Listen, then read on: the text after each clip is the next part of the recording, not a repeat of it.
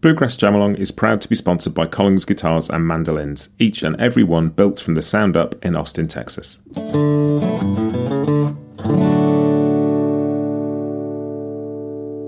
This episode is also brought to you by Peghead Nation, the home of roots music instruction. If you want to improve your playing, join me and thousands of other pickers getting better every day at pegheadnation.com.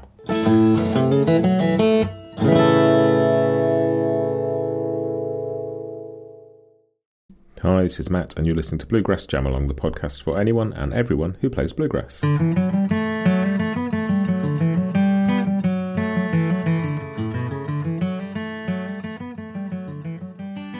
Hey, welcome back. So I've got another one of the edits from the Doc Watson episode. As I've said before, those were so long, like almost 5 hours worth of stuff, and people just don't have time necessarily to listen to all of that. So I'm continuing to pull out some of the bits from that and put them out as standalone episodes. I've already done one with John McEwen from Nitty Gritty Dirt Band, there's one from Jack Lawrence, there's one from T. Michael Coleman, but this is the one with Tim O'Brien. I had a fascinating chat with Tim. It was, I think, the last interview I recorded for the episode. But really interesting. Just Tim's such a great musician and such a thoughtful musician too. And I really enjoyed this chat, and I think you will too. So here it is. Here is my chat with Tim O'Brien about Doc Watson.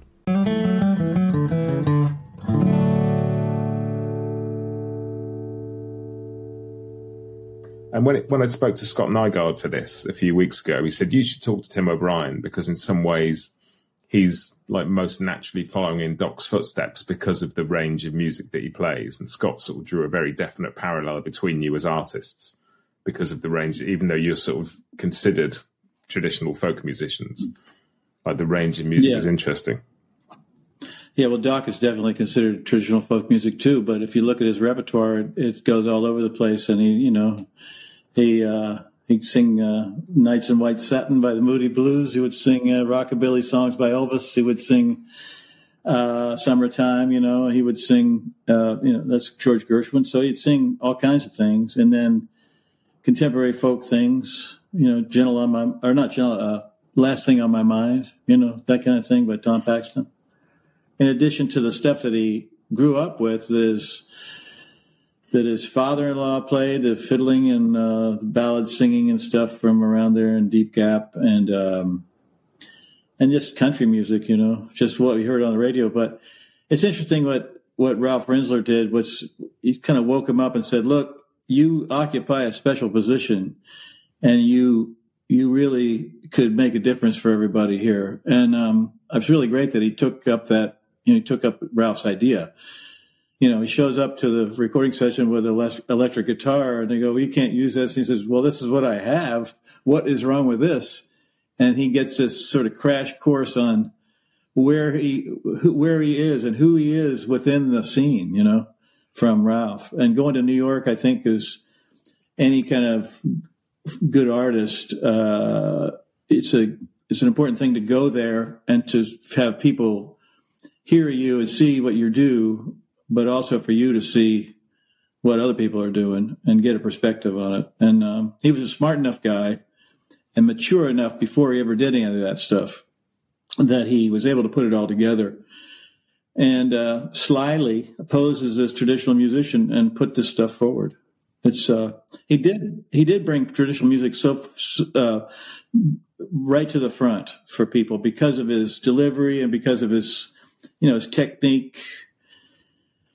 He wasn't, there are other people that have the great technique like Bill Monroe, but they were a little more strident in the way they presented it, and it was harder to latch onto. Doc was really like a fuzzy couch that you could sit on and take this stuff in.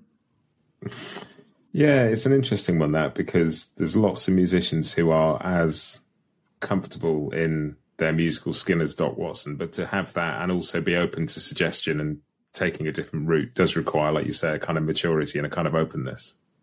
Yeah, he was older than the folkies that were coming up, and he wasn't that old. So it's kind of like, I don't know, he was approachable. It's interesting, people like Earl Scruggs looked him up because they know obviously of his talent. They Flatt and Scruggs recording with him was a big thing. That's the first record I had of Doc Watson, the first one I could find. But, my first glimpse of Doc was on a folk music festival broadcast on TV from Berkeley, California. And he was completely solo. They kind of brought him up. Somebody guided him up to his microphone and got him there and sort of set the microphones. And he was off and running with his harmonica rack and flat picking guitar. And it was just like so stunning and so immediate to me. I had heard some bluegrass kind of stuff, but not like lead guitar like that. And it just everything made sense all of a sudden. And was it the sort of range of music or the delivery, or I mean, it's maybe impossible to pinpoint one thing that really drew you to the music at that point, but there's something to have made such a clear impression on you.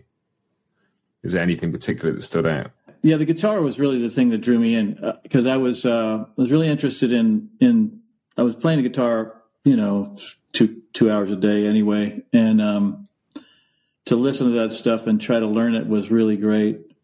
And it was a mountain of technique to jump onto, and but there was it was obvious that was the right avenue for me. It was I felt like I could approach it. It wasn't forbidding. And the other thing about Doc too is like when you hear those solo records, you go, oh, that's all you need to put a thing across, a guitar and a voice, And he played harmonica on the rack, and he was one of the better ones to do that.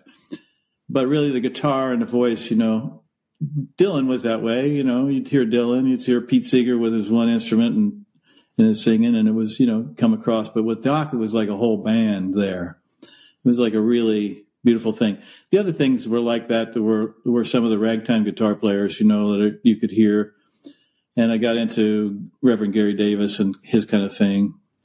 But I was just kind of, I was kind of new at everything, and it was a big, I was just on the tip of several icebergs, and Doc was the one that was the nicest, friendliest iceberg.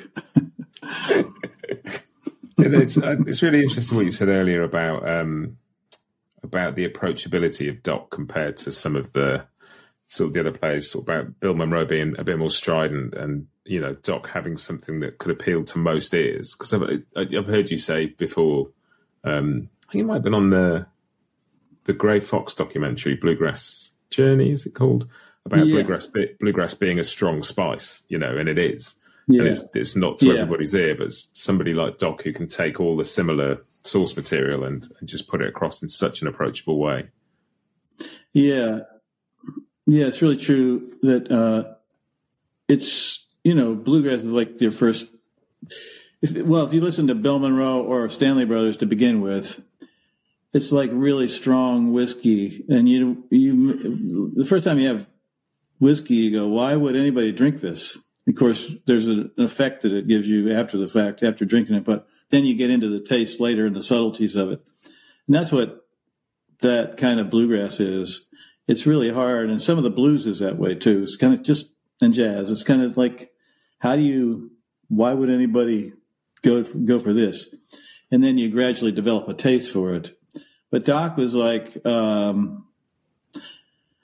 his singing especially was really welcoming. It was really, he had this beautiful sound, and he had a kind of a tenor, but it wasn't like a real high nasal tenor. It was just, I don't know. He was into pop music, and he probably shaped his sound around that stuff. And maybe, I don't know how much Ralph Rinzler had to do with how he shaped any of that stuff, but I think Ralph reminded him to keep it folksy, but I think he used his just general sensibilities to shape it the way, to present it the way he did.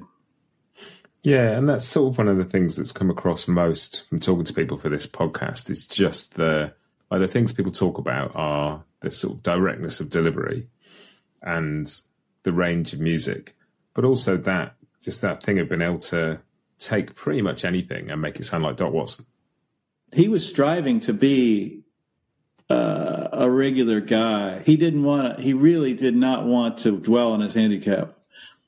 And I think that was part of the thing that you really respected him for right off the bat. Here's this guy from the hills, and he plays this old music, but he's obviously a brilliant, musician and artist, a great developed personality. And,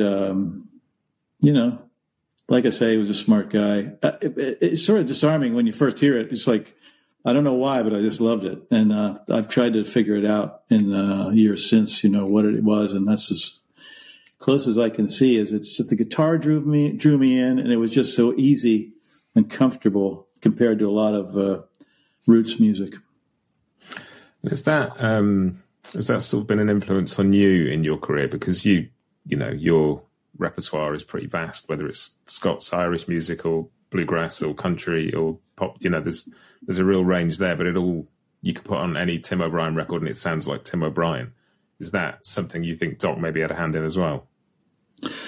I suppose so. Yeah. I mean, actually Thelonious Monk has he wrote down some rules for his musicians, and one of them was the guy who sounds the most like himself is the genius. And you got to get a sense of who you are as an artist to make a headway. You have to have a certain direction, or you just spin 360 degrees around in circles and don't go very far. So I don't know. Doc, like I say, he had that sense of himself and what his mission was in a way. And I've always tried to find my own sound.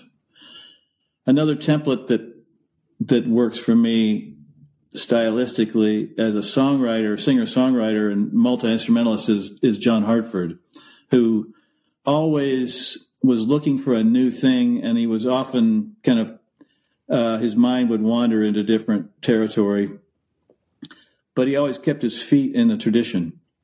And he was a little more extreme than Doc, a little more, more fairy dust than Doc, and more, ethereal or something. He was earthy, but it's kind of just a different thing. But, some people like that, Ry Cooder comes to mind. He has a style. He borrows from everything, but it always sounds like Ry Cooder. And that's the thing that I want to, strive for as an artist, is to have an identity. That's songwriting is part of that. And the kind of music you do and what you like to do, it's a product of what you're good at and what you're not good at, and kind of chipping away at the weak points and emphasizing the strong points too. So, I'm sure that was part of Doc's modus operandi as well. And I think that's really interesting, because I think when you start playing music, you desperately want to sound like other people that you admire. And the thing that the hardest thing maybe in music is to be completely you. Yeah. But that's sort of the point of being you, is to be you, because nobody else can do it. But it's the hardest thing to get to. Yeah. Well, nobody is completely original, and also nobody is completely traditional. They just can't be. I mean, I can play Deep River Blues pretty much like Doc did on the Doc Watson on Stage record. That's where I learned it from. But it doesn't sound like him at all. And I just can't. It just doesn't work. And also, I can't leave it behind. It's there. It's you just get on and play. And every person has their own thing that they can and will do if they set their mind to it, or if they, you just put your attention on things and it finally emerges. But it's a lesson that's hard to learn, that nobody's completely original and nobody's completely traditional. It's just we're all on a path of tradition that's going forward. It's just that's the way it is. And it's really, I think that point that you made about Doc being pegged as a traditional or folk musician, or actually Doc's a pretty progressive musician in many ways. So many of the people that we look back to as being cornerstones of the tradition of bluegrass string band music, like the Bill Monroes and the Earl Scruggs, they were progressive musicians. They weren't just doing what come before them. Yeah. Yeah. Bill Monroe's a real radical. Earl Scruggs was a real consummate artist, Radical too, with he was just, he took something and made it so smooth and so palatable, presented it on a plate to you that you couldn't refuse. And those guys were, Bill Monroe's, I think his Radical music was really exciting to people. And that the tempo and the virtuosity of those players, Scruggs and Monroe himself and Chubby Wise on the fiddle, that and the rhythm section, everything was pretty dang tidy. It was pretty world class. They had just there was no fat on it, and nobody was holding anybody back. And I think that excitement is one of the things about old time music, and bluegrass music is kind of a hyped up version of folk music, as what is Alan Lomax called it, folk music in overdrive. It's the fast picking is really kind of a real piece of sugar that you want to take a bite of. And so Doc, when he play that Browns Ferry Blues, he just play the hell out of the guitar, and you go, God, how can anybody play that many notes? And some run, he'd do that chromatic run where he'd go da da all the way, from C up to C or back, or backwards. And you go, I didn't know there were that many notes between those two notes, but he put them in and it fit just perfectly in time. And it just gives you something to grab onto. We'll be right back with you just after this. Collings Guitars has been a long-time supporter of the bluegrass community, from collaborating with artists to sponsoring festivals big and small, and now by sponsoring Bluegrass Jam Along. Handmade in Austin, Texas, every Collings guitar and mandolin that leaves the shop is built from the sound up, and the team loves seeing a Collings in the hands of players of all levels, from local musicians to world-renowned pickers. Visit collingsguitars.com for more.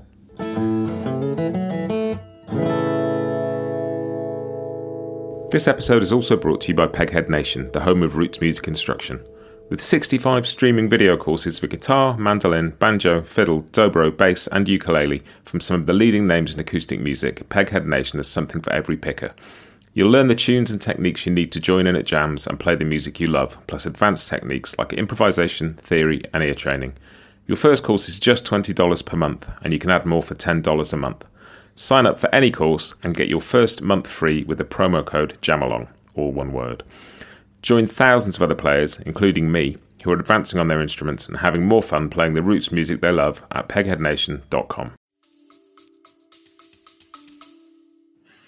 Yeah, I talked to the guitarist Jake Eddy for this, and he was saying that just when he thinks of Doc Watson, he just thinks of the most perfect playing of bluegrass style guitar out of C positions. Like anybody plays in the C position now, he thinks of Doc Watson, because everybody's got a bit of Doc's influence in those shapes now. Yeah. Doc is, Doc and there's in bluegrass guitar playing, the roots of it. You have George Shuffler and Don Reno and Doc Watson, and as far as lead playing, and then the Clarence White comes along and he kind of morphs it, and Tony Rice is kind of like the next extension of that.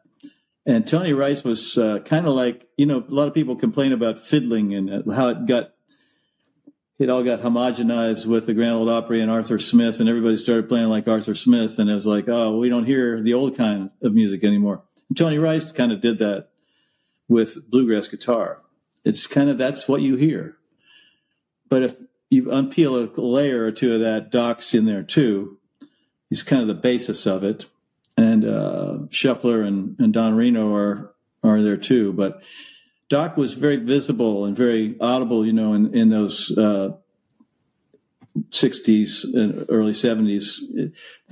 When the Will the Circle Be Unbroken record came out, my friend and I were at a party. It was, I think, a New Year's Eve gathering. And I was probably about 1971 or 2. I was probably 18. And, I thought, I know this guy, Doc. I know who Doc Watson is, and I kind of know who Jimmy Martin and Roy Acuff were and that kind of thing, and Mabel Carter.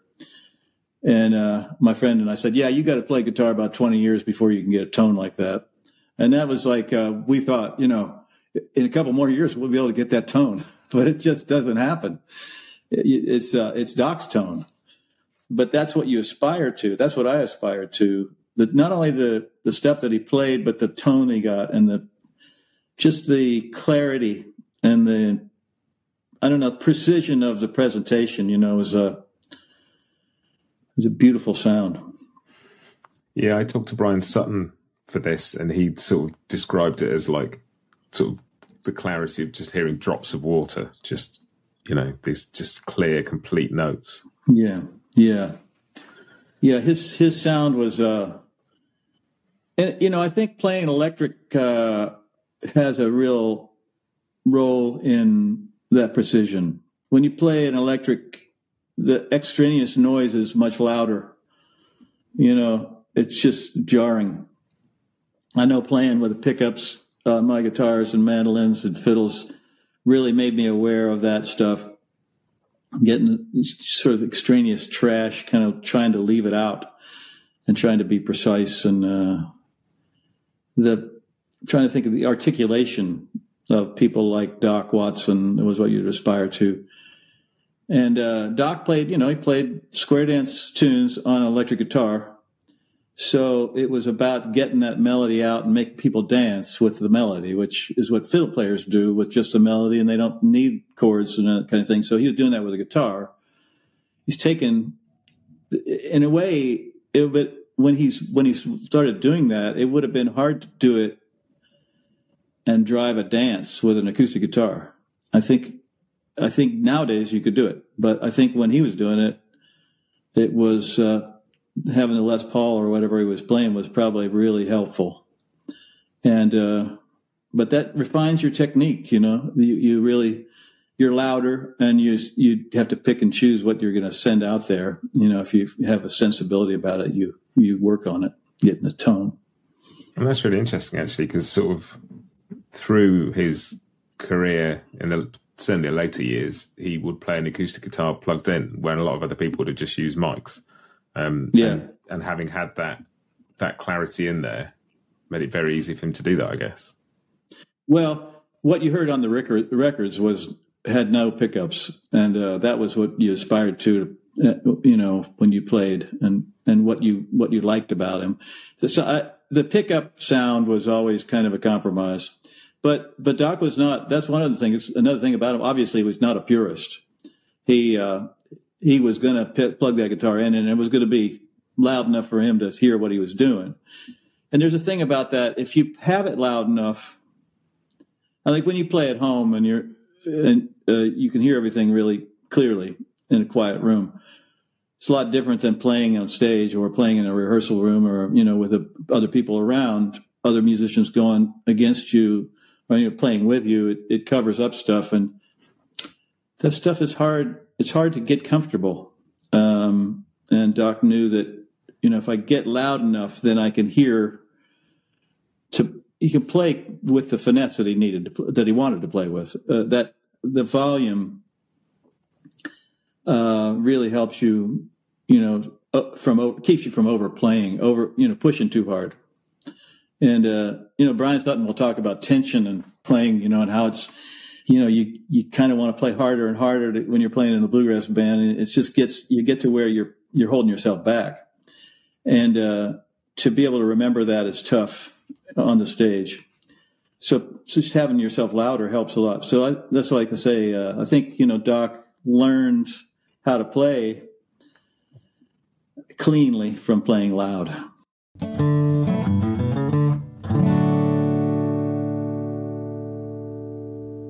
I don't have much to add except that he was this gracious, modest guy.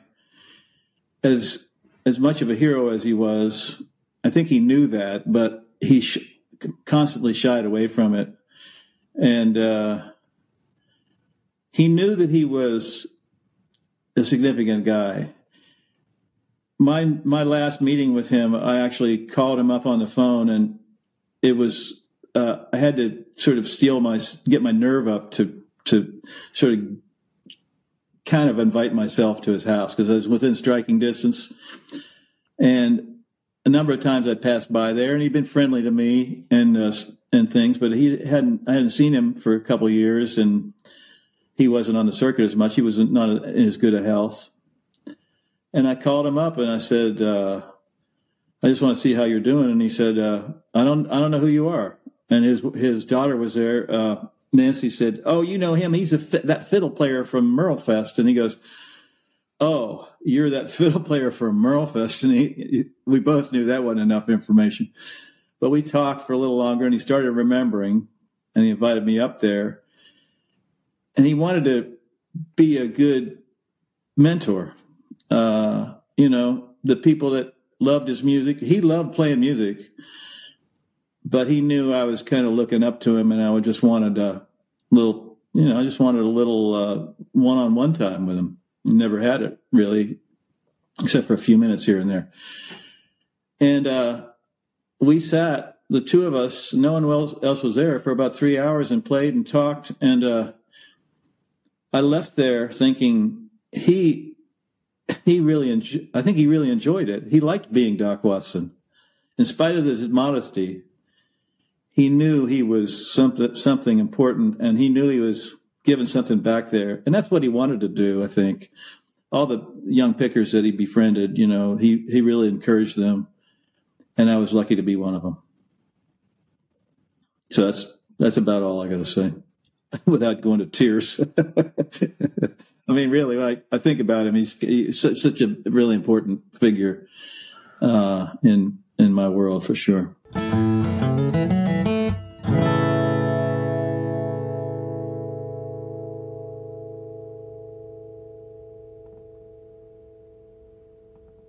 Bluegrass Jam-Along is proud to be sponsored by Collings Guitars and Mandolins, making some of the finest guitars and mandolins in the world since the 1970s.